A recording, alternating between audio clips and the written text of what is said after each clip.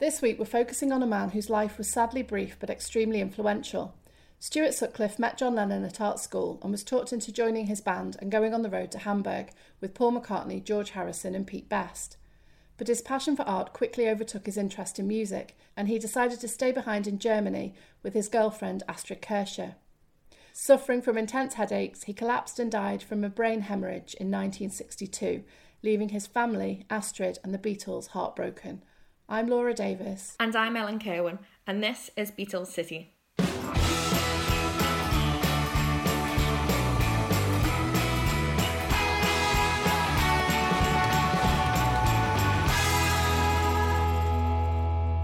So, Ellen, to find out about Stuart Sutcliffe, we actually went to the man who runs his fan club.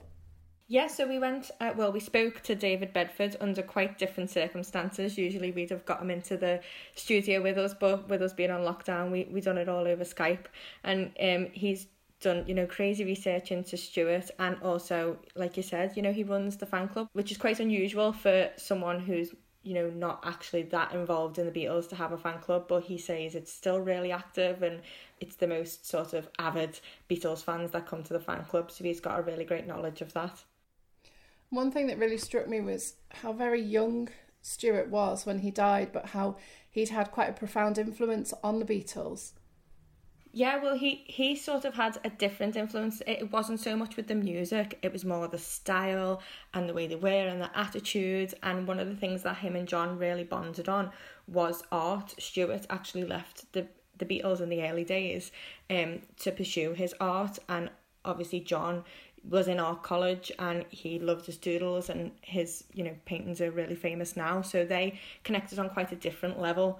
And yeah, I think that's really prominent in what David says to us. And I think also how Stuart's death left this huge hole in John's life. Yeah, David picks up on that, but he goes into detail about how really he never actually gets over it, and it's one of the main travesties in John's life, really, and that some of maybe even the lyrics in some of the songs could be about Stuart.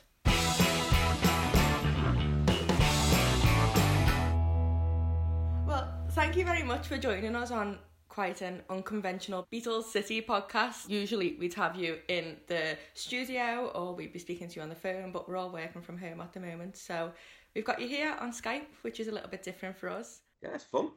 I'm up for it. Wonders of technology. It's amazing. So you're quite the expert, as we know. We've had you on here before, but today we want to talk about something that we've not mentioned or touched on before with yourself, and that's Stuart Sutcliffe.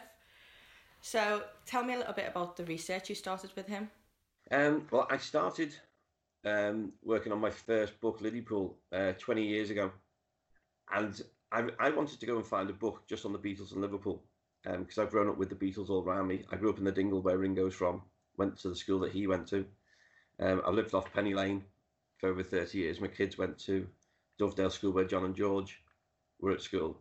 So I've always had the Beatles around me. So I thought it'd be fun to go and buy a book on the Beatles and Liverpool and read it and go and visit all the places. And there wasn't one.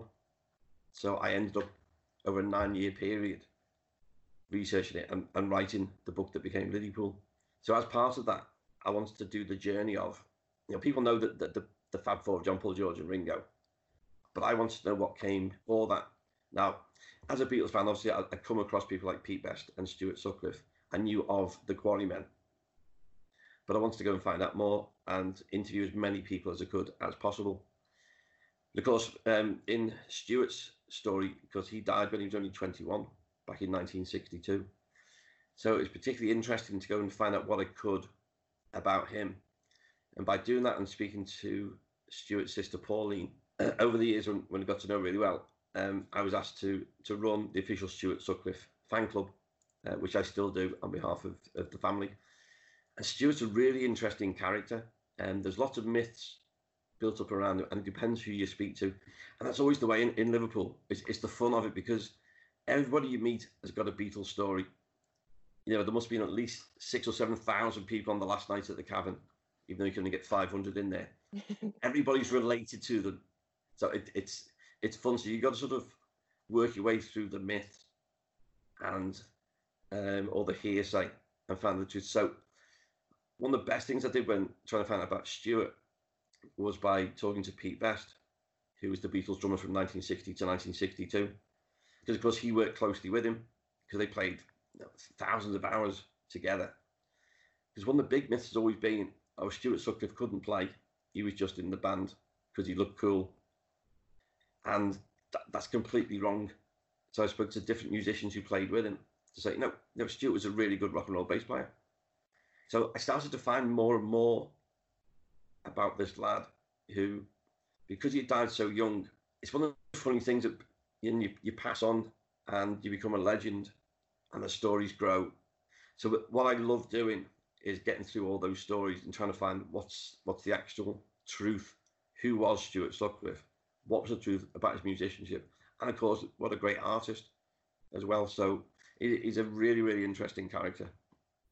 And I suppose what you've got, what's quite different to all the other researchers is obviously you're in Liverpool, so you're really getting down to the start of it, the organic growth of it. Do you find that bit particularly not easier, but do you think that's an advantage you've got in researching it? Oh yeah, massive advantage. And it's interesting because I travel to America quite a lot, and I speak at Beatles conventions and stuff like that. First thing, yes, from Liverpool. Second, got Liverpool accent, and it's weird because a number of people when I'm there say, "Can I just stand and listen to you talk all day?" So it makes it so much easier because I know the geography. I know where he lived. Starting off with Highton, coming into city centre, Gambia Terrace, Canning Street, all around that area.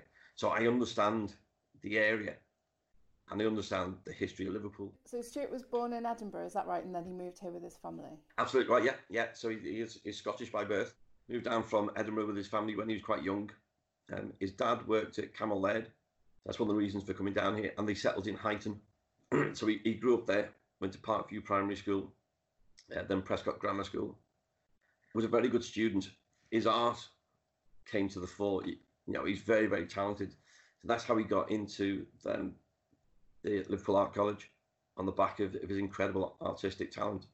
A few years ago, I was over in New York, which is where Pauline Sutcliffe lived. Sadly, she died recently. And she's got all of Stuart's archive, and she just pulled out these drawers and was showing me Stuart's exercise books from school.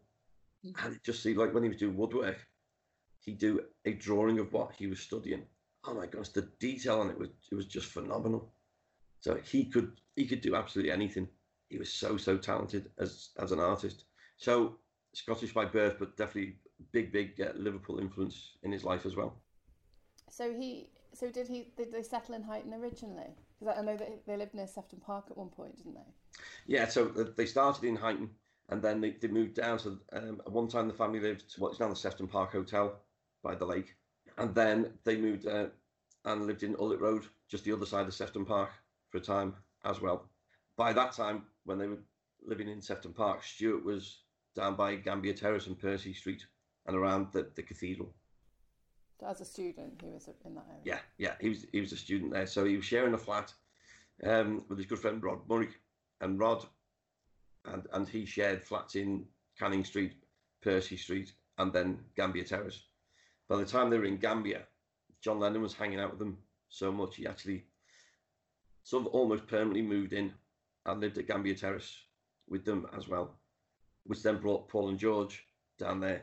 And that's where musically the four of them really get together and they start practicing there. Still with no drummer at that point, sort of end of 59, beginning of 1960. But that's where, in a way, the Beatles as a band started in the Gambia Terrace flat.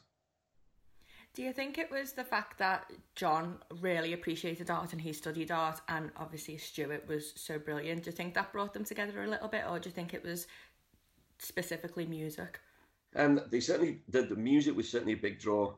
They liked the same music. They had the same sense of humour. But John, and he said this many times in his life, that he looked up to Stuart. So even though Stuart wasn't the greatest musician, he was still, as I said before, a really good musician. But Stuart was such an outstanding artist. At the art college, he stood out. He really did. But he loved the rock and roll. He loved the image.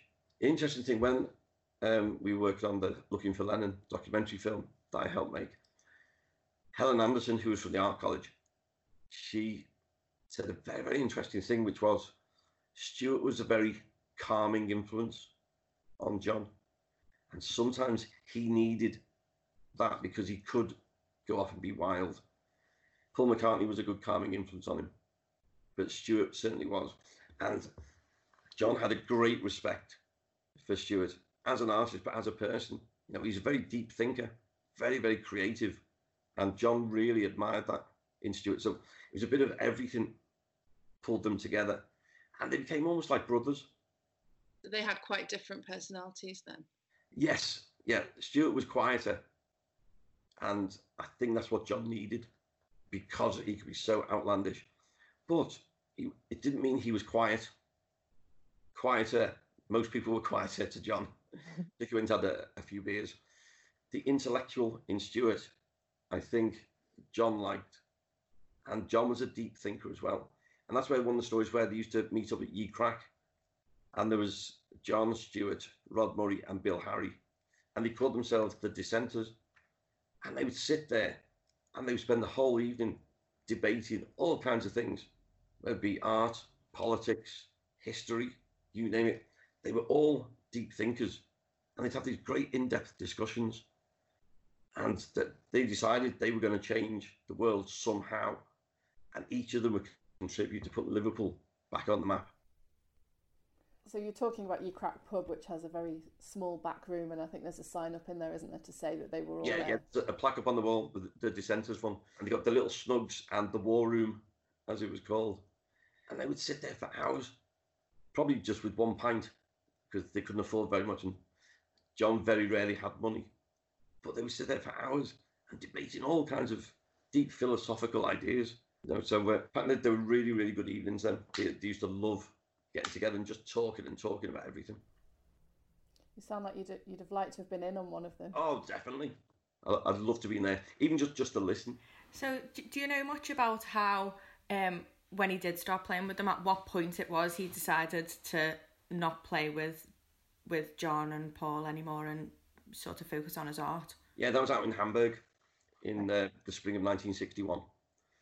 Because they were playing, I mean, and of course they were playing 6 to 8 hours a night, virtually every night of the week. Whereas the others would then go and crash and sleep, and not get up till like the afternoon. Stuart would go home, maybe have a quick nap, and then be painting.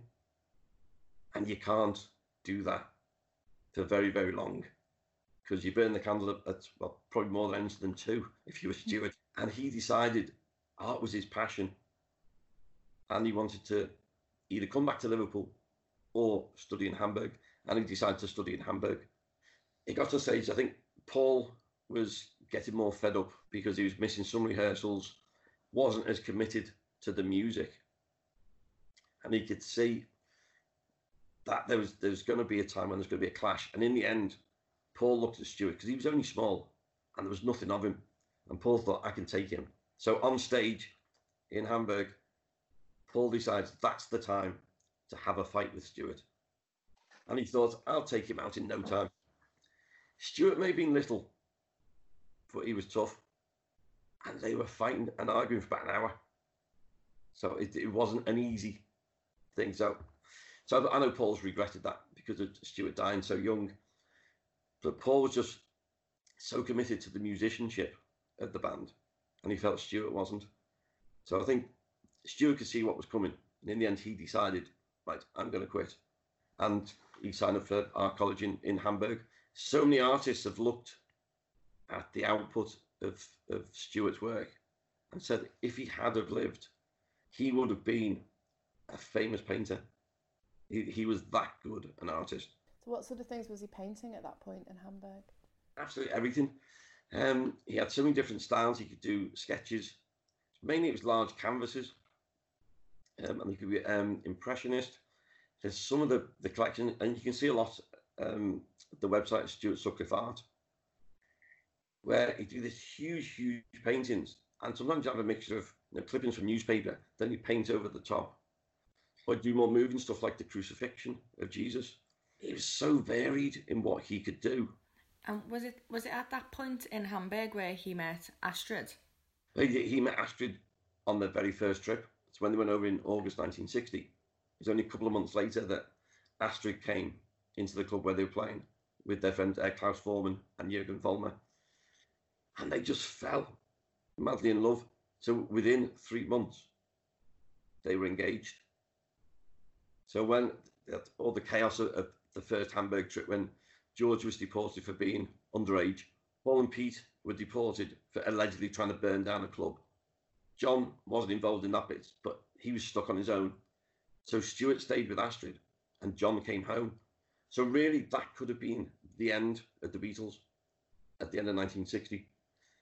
But they got together and Mona Best was running the Casbah and said, come and play at the Casbah.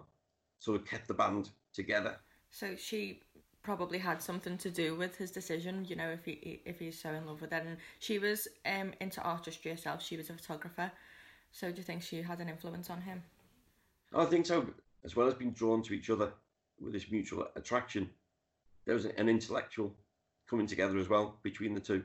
And Astrid had quite a lot to do with shaping the look of the Beatles. You know, she was the first one to do what became known as the mop top Beatle haircut. She did that for Stuart. And at first, when he changed his hair from the quiff to having this mop top, John, Paul and George laughed at him. But then the end of 1961, when John and Paul went to Paris to see Jürgen, they said, can you cut our hair like that as well? So it was a fascinating relationship. And they were just so close and so in love so quickly, which is one of the tragedies of the stories that, you know, at the age of only 21, Stuart died.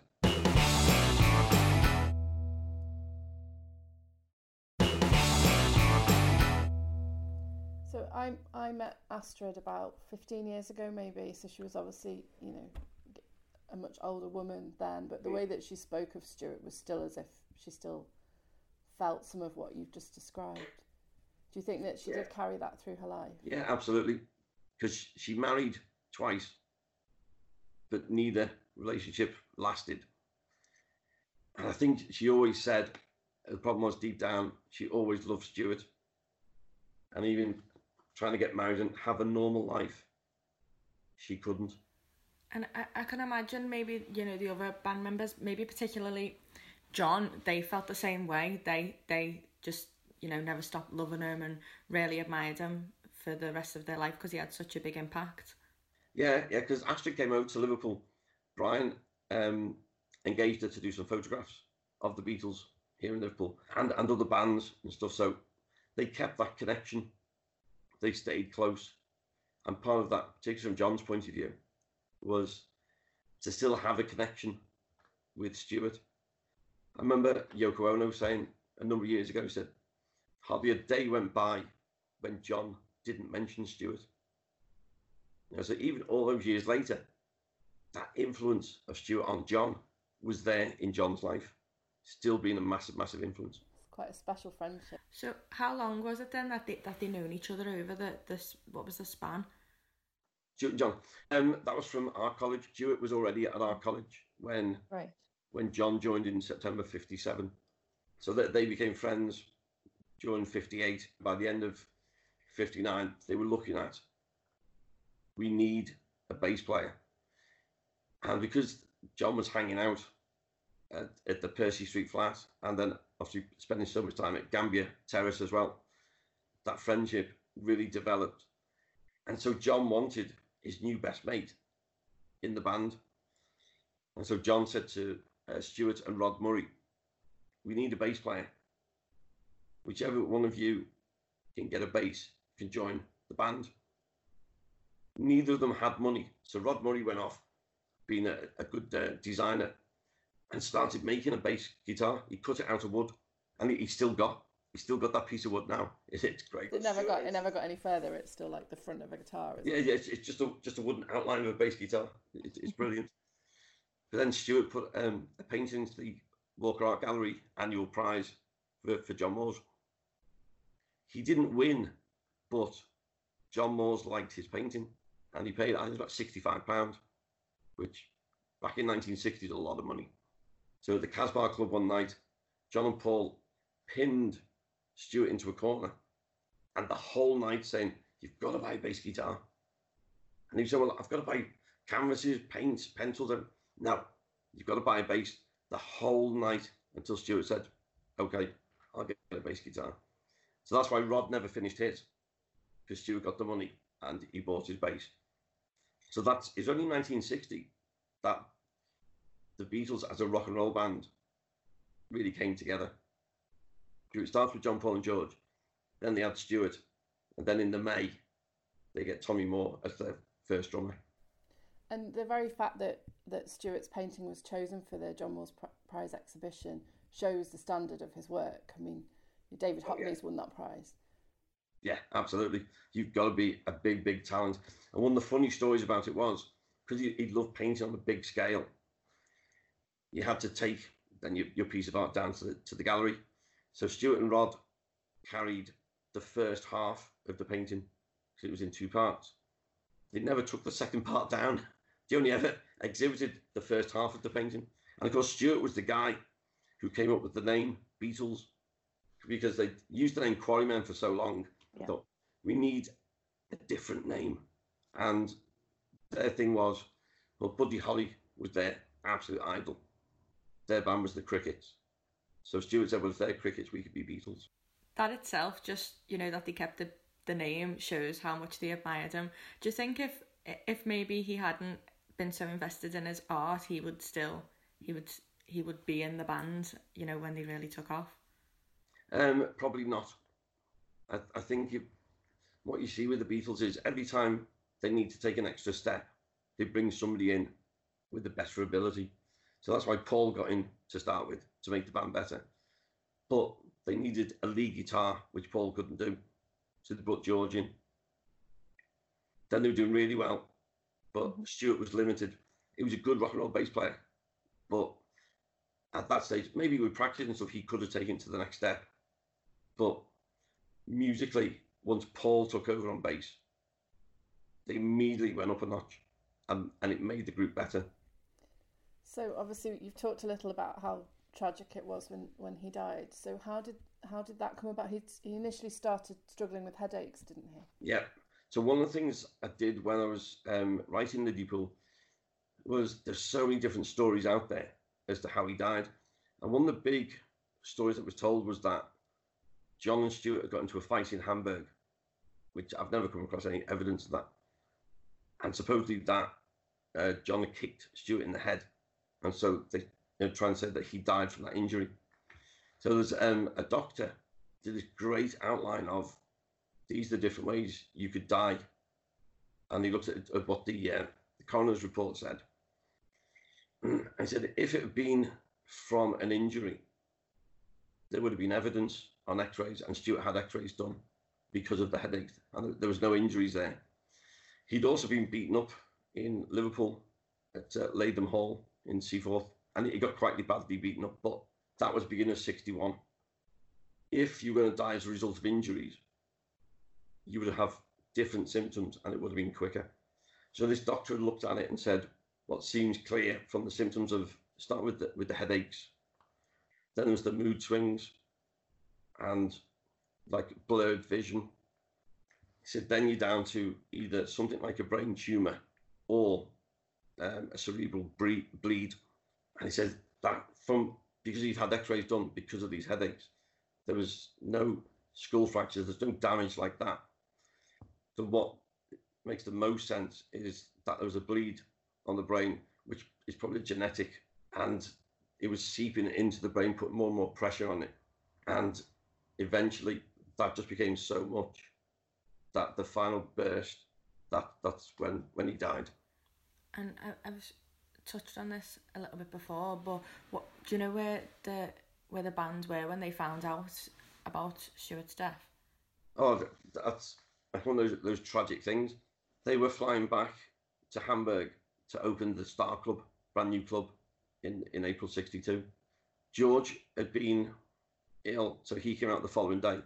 So there was John and Paul and Pete flew into Hamburg airport, and normally Astrid and Stuart would be there to greet them. This time it was just Astrid, and John says, oh, where's Stuart?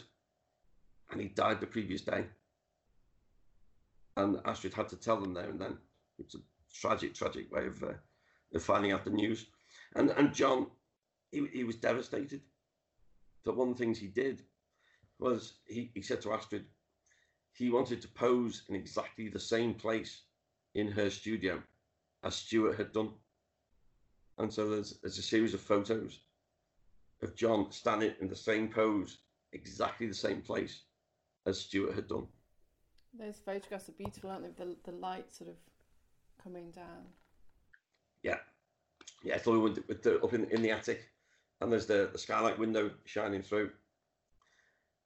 And you can just see, because Astrid was such a good photographer, you can just see the pain on John's face. John became a bit of a fatalist. He felt that anybody who got close to him was going to die.